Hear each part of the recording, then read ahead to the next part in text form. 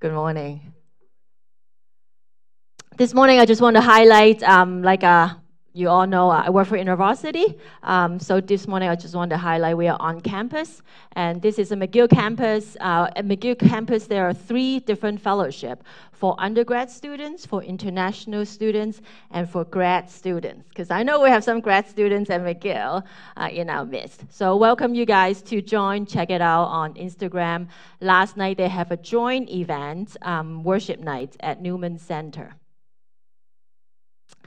Also want to thank you for your partnership with us and your donation for the Thanksgiving Student Scholarship happened last month. And some of you even go all the way, drive the students to the campsite. So I want to thank you. That means a lot to the students. This morning, Esther. Let me recap from chapter 1 and 2 for you. So King Ahasuerus, or King Xerxes, was a powerful king who ruled over 127 provinces, from India to Ethiopia. He was a bad king because he does not restrain his own desire, and he let other people to tell him what to do and how to lead the empire. In conclusion, in chapter 10, the narrator is highlighting Mordecai has been lifted up to the highest leadership with the Persian king.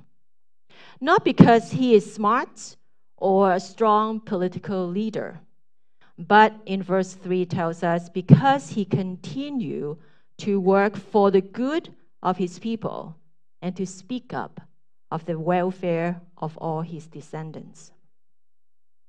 Also, to live faith in the book of Esther is about obeying God's command from prophet Jeremiah. Make yourself at home at Babylon and work for the country's welfare. Pray for Babylon's well-being. If things go well for Babylon, things will go well for you. Also, the invisible God from chapter 1 and 2 show us his presence with Esther in the king's palace. Reading book of Esther, we want to read it as a wisdom literature, like Proverbs, and Pastor Joe called the uncommon sense. And this morning, we will see the uncommon sense Queen Esther has. Let us pray.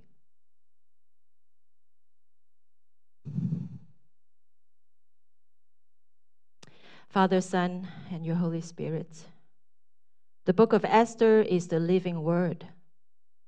It is not merely a moral story, nor a book of information. Scripture has been read out loud for thousands of years to shape the church's desire, to correct your people's heart, and to bring all nations to you. This morning, we seek after you, the Father, and the transformative power of the Holy Spirit. In Jesus' name we pray. Amen. I like to start always with a question. This morning, 2 questions. Recall the last time you are being asked to use wisdom. For example, be wise with your money. Oh, be wise with your career choice. Or be wise with which CJAP you choose. My question 1, what is those wisdom for? Second, whom is the wisdom benefiting? So again, think about last time you've asked to use the wisdom. Question 1, what is it the wisdom for? And whom is the wisdom benefiting? Respond and stay in the back of your mind as we go through chapter 3 from Esther. Verse 1 and 6.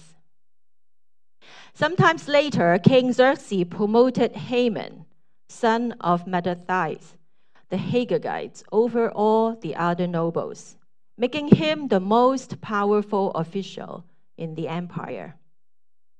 All the king's officials would bow down before Haman to show him respect whether he passed by, for the king had commanded. But Mordecai refused to bow down or show him respect.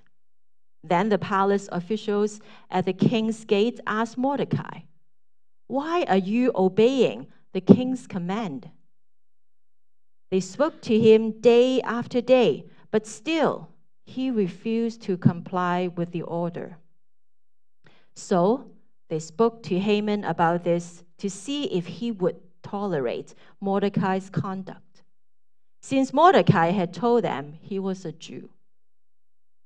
When Haman saw that Mordecai would not bow down or show him respect, he was filled with rage. He had learned of Mordecai's nationality, so he decided it was not enough to lay hand on Mordecai alone. Instead, he looked for a way to destroy all the Jews throughout the empire of King Xerxes.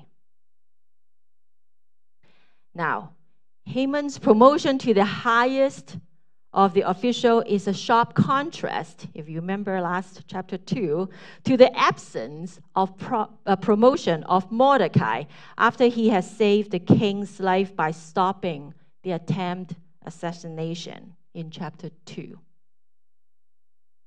Also, here in verse 1, it tells us Haman is the Agagite.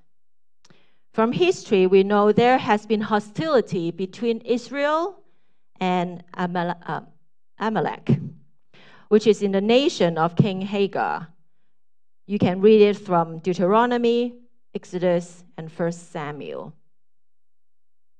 Scholar Joyce Bowen noted that there seems to have been a general lack of respect for Haman. Otherwise, there should have been no need for a royal command that people should bow down to him. Verse 5, Haman was filled with rage because of one person. Now he's sorting to destroy the people group of Mordecai. Again, it made me think of the movie John Wick because of one dog killing. And then now you have 3 movies. And this is Haman, just one Jew. Again, Haman seeking to destroy the people group by stopping is another contrast to Mordecai and Esther, who sought the welfare of the king by stopping the eunuchs who sought to destroy. As you see, this morning passage will be a lot of contrast. Let's continue, verse 7 to 11. So, in the month of April, during the 12 years of King Xerxes' reign, lots were cast in Haman's presence. The lots were called Purim, to determine the best day and month to take action. And the day selected was March 7th, nearly a year later. Then Haman approached King Xerxes and said, "There's a certain race of people scattered through all the provinces of your empire who keep themselves separate from everyone else. Their laws are different from those of any other people, and they refuse to obey the laws of the king. So it is not in the king's interest to let them live. If it please the king, issue a decree that they would be destroyed. And I will give 10,000 large sacks of silver to the government administration to be deposited in the royal treasury." The king agreed, confirming his decision by removing his signet ring from his finger and giving it to Haman, son of Hammedatha, the Agagite, the enemy of the Jews. The king said, "The money and the people are both yours to do with as you see fit." So in verse 7, the lot, is not as suspicious or as superstitious as we may perceive. In fact, in Proverbs 16, verse 33 asserts, "The lot is cast into the lap, but every decision is from the Lord." Now, Haman started his evil plan by deceiving the king. Verse 8, there's a certain race of people. He's not even naming who are they. And followed by 3 selling points. Scholar Joyce called a mixture of truth, a half-truth, and a lie. The truth, they scatter through all the province of your empire, who keep themselves separate from everyone else. The half-truth, their laws are different from those of any other people. The lie, they refuse to obey the laws of the king. Haman's mixtures of truth, half-truth, and lie would be considered wise in terms of his career pursuit. Now back to my 2 questions. What is Haman's wisdom for? For continuing the hostility between Israel and Malachi. Second question, whom the wisdom benefiting? Haman, his ego. Also, I don't have to convince you that you can tell what people value by seeing what they spend their money on. Haman is spending 10,000 large sacks of silver to continue the hostility. Historians estimate that it's among 2/3 of the annual income of the whole Persian Empire. An enormous amount. And it worked. The king agreed the deal, and without even knowing who the people were to be destroyed. We pray we will not live under such a king. Continue verse 12 to 15. So on April 17th, the king's secretaries were summoned, and a decree was written exactly as Haman dictated.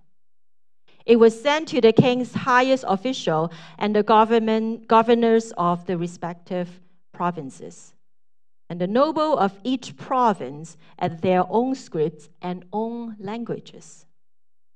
The decree was written in the name of King Xerxes and sealed with the king's signet ring. Dispatches were sent by swift messengers into all the provinces of the empire, giving the order that all Jews, young and old, including women and children, must be killed, slaughtered, and annihilated on a single day. That was scheduled to happen on March 7th of the next year. The property of the Jews would be given to those who kill them. A copy of this decree was to be issued as law in every province and proclaimed to all people, so that would be ready to do their duty on the appointed day. At the king's command, the decree went out by swift messenger, and it was also proclaimed in the fortress of Susa, the capital of the Persia.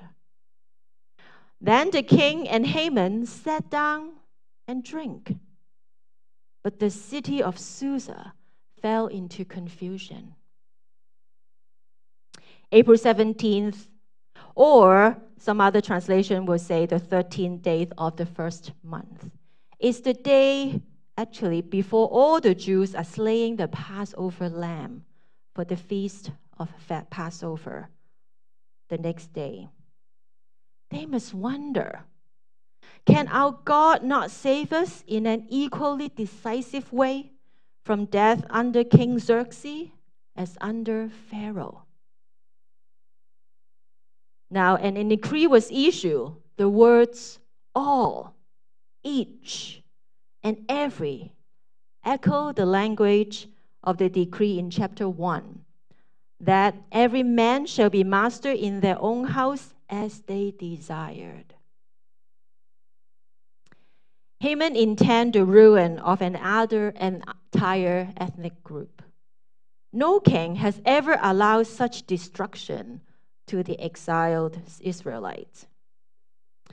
Then the narrator turned the camera to the king and Haman, who sat down to have a drink. And again, the book of Esther, drink represent banquets without restraint. Contrast to the city.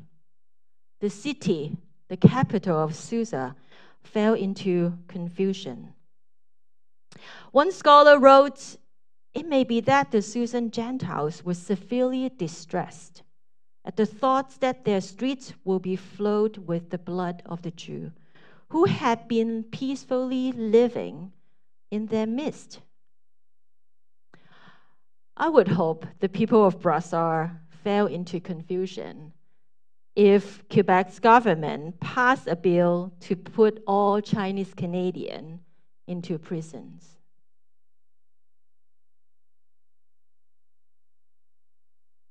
Now, chapter 4. When Mordecai learned all that had been done, he torn his clothes, put into burlap and ashes, and went out into the city and crying aloud and bitter wail. He went as far as the gates of the palace, for no one was allowed to enter to the palace gates while wearing clothes of mourning. And as news of the king's decree reaches all the provinces, there was great mourning among the Jews. They fast, weep, and wailed, and many people lay in burlaps and ashes. When Queen Esther's maids and eunuchs came and told her about Mordecai, she was deeply distressed. She sent clothes to him to replace the burlap, but he refused it. Then Esther sent for Hathach, one of King's eunuchs, and who has been appointed as her attendant. She ordered him to go to Mordecai and find out what was troubling him and why he is in mourning. What you see here is a public and collective mourning with noticeable burlap and ashes. It would be like protest, demonstration across all the provinces. The narrator did not tell us why Queen Esther is not aware of the decree of full-scale destruction. Yet the author gave us great detail of the back and forth communication between Esther and Mordecai with the help of Hathach, a non-Jew. The story continues, verse 6 to 11.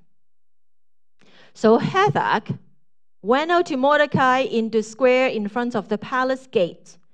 Mordecai told him the whole story, including the exact amount of money Haman has promised to pay into the royal treasury of the destruction of the Jews.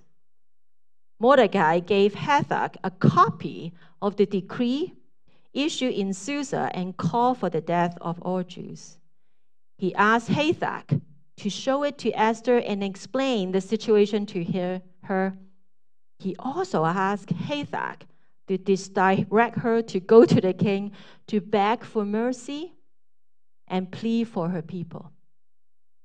So Hathach returned to Esther with Mordecai's message. Then Esther told Hathach to go back and relay the message to Mordecai. All the king's officials and even the people in the province know that everyone who appears before the king in his inner court without being invited is doomed to die, unless the king hold out the golden scepter. And the king has not called for me to come to see him for 30 days. Now, Hathach, in these short few verses, repeated 6 times, a Persian official, a non-Jew, a king's appointed eunuch, of whom Esther and Mordecai have entrusted.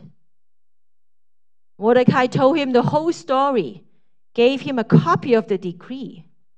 He is the only messenger for Esther and Mordecai.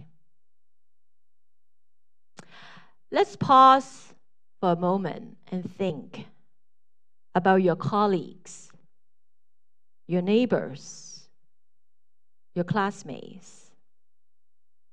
Do we look at them and only see them as non-Christians? And therefore, we do not share our struggle or our difficulties with them? Or is it possible they care about you and your community too? Just as the city of Susa fell into confusions, and non-Jew was involved in the well-being of the Jews. Unquestionably, the author of Esther considered Hathach, a Persian, deserved to be named and remembered in the story of the divine deliverance. Now, Esther's dilemma, it's the dilemma of all of us we face sometimes. Circumstances we are in, everyone knows the rule. You know the supervisor, our hands are tied. Therefore, we conclude there's nothing we can change. So, like Esther, have I been called by the king? Is this my responsibility? No, I have not been called. True, Esther have not been called by the king, but she has received another call. Go to the king to beg for mercy, plead for her people. Like Moses is to Pharaoh, Esther is to King Xerxes, pleading deliverance from the destruction of her people. Last session of this morning's story, verse 12 to 17. So Hathach gave Esther's message to Mordecai. Mordecai sent this reply to Esther. Don't think for a moment that because you are in the palace and you will escape when all other Jews were killed. Because you keep silent at this time, deliverance and relief for the Jews will arise from some other place. But you and your relatives will die. Who knows if perhaps you were made queen for such a time as this? Then Esther sent this reply to Mordecai. Go, gather together all the Jews of Susa and fast for me. Do not eat or drink for 3 days, night or day. My maid and I will do the same.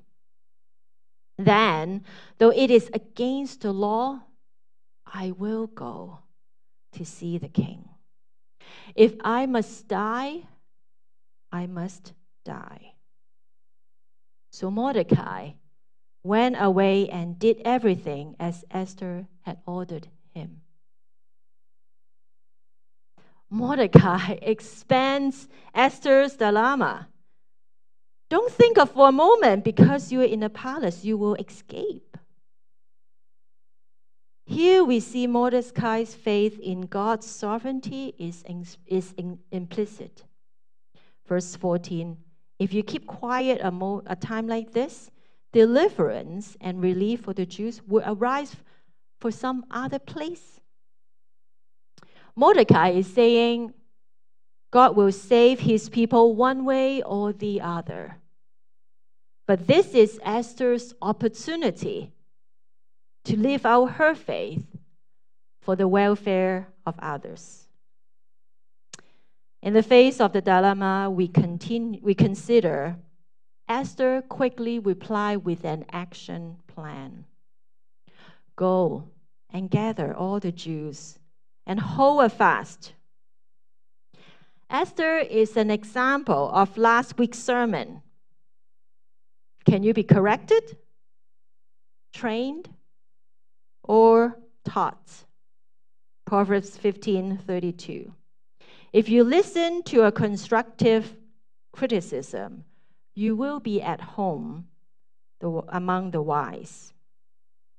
Esther is truly among the wise when the queen listened to her lower rank uncle's constructive criticism.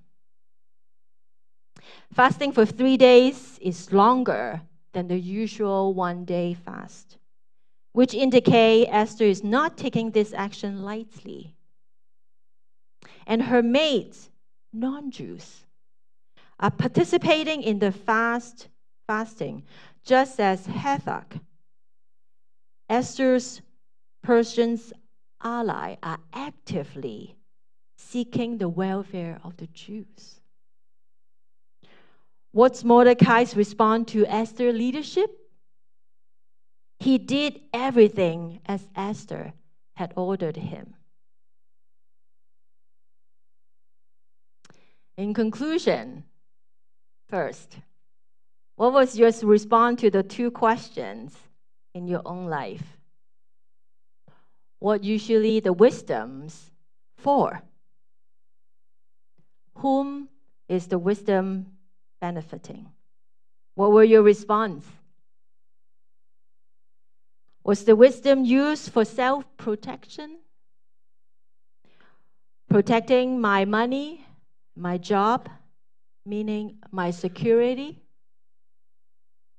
And the wisdom is benefiting me. Even you may say benefiting my family, my company, but look deeper.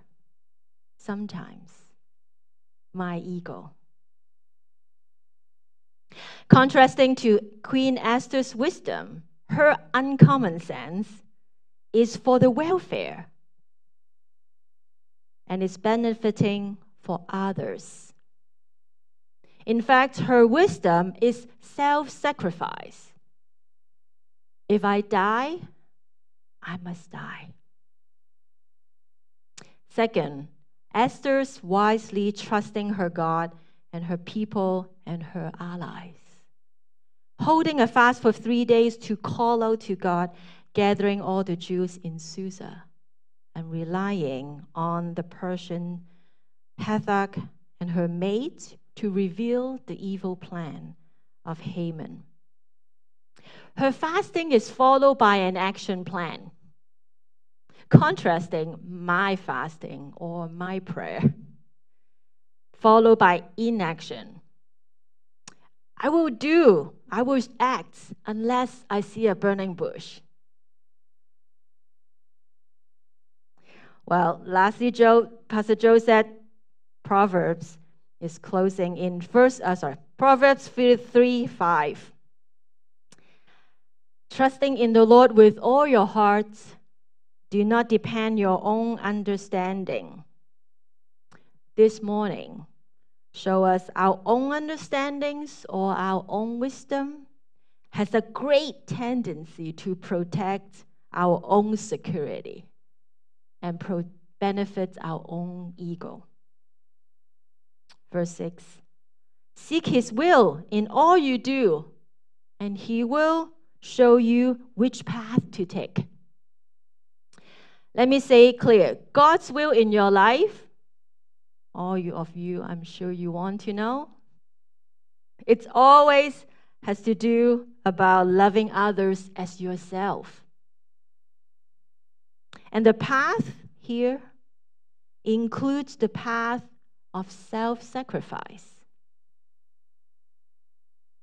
This morning, our King Jesus calls you. If any of you wants to be my follower, you must give up your own way. Take up your cross daily and follow me, like Queen Esther.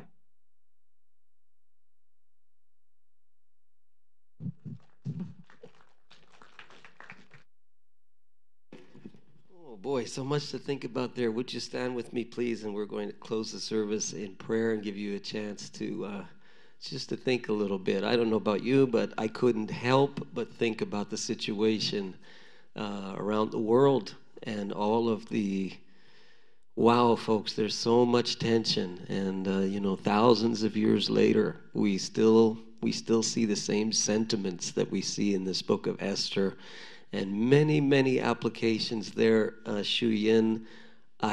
Why is it that you pick these little obscure characters? I never thought of Hathak.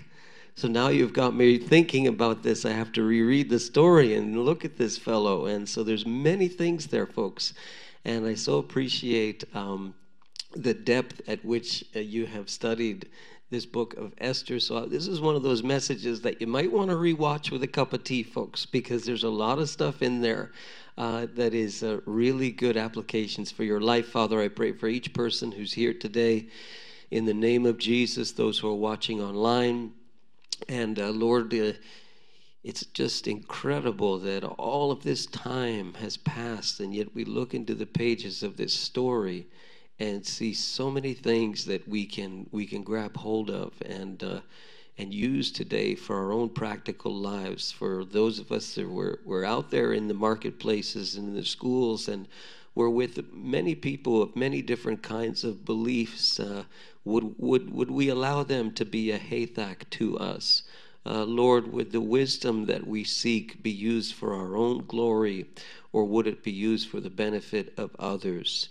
Would it be a self-sacrificing kind of wisdom? Lord, would we be people who would take advice and take correction from people of lesser place in life or lesser supposed authority that we think that we have? And so many things, God. So I pray that above all things, you would help us to be followers of Christ, to take up that cross and to put that ego to death, and to seek your face, and to love you with all of our hearts and soul and our minds and our strength, and to truly to love our neighbors as ourselves. That's the message of the Christmas story. Help us to live it, God, we pray together.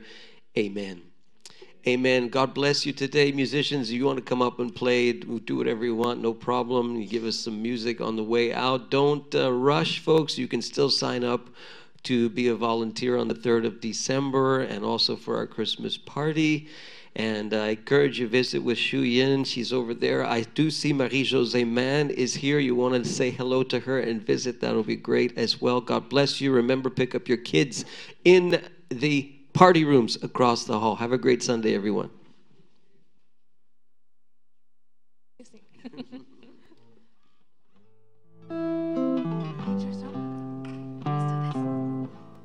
Practice for the Christmas.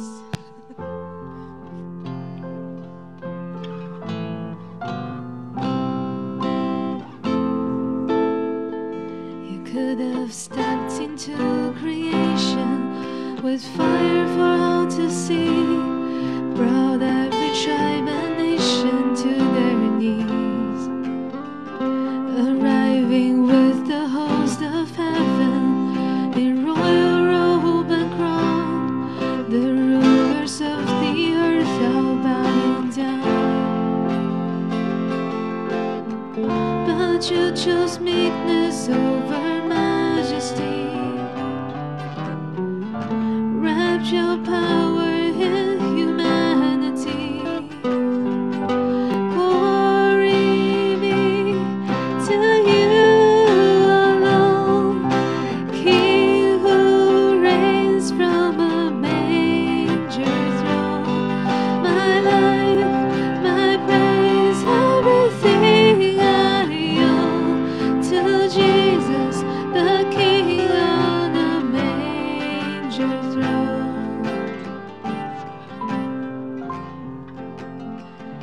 You could have marched in all your glory into the heart of Rome, show them splendor like they never know. But you wrote a better story in humble Bethlehem, lives of common men. You will die for our redemption, and you rise so we can live. Glory be to you alone, King who reigns from a manger throne. My life, my praise, everything I own to Jesus, the King on the manger throne. From heaven to the cradle, from cradle to the cross, let heaven and nature sing, this is our King. But the grave couldn't hold him, our God has overcome. Let heaven and nature sing, this is our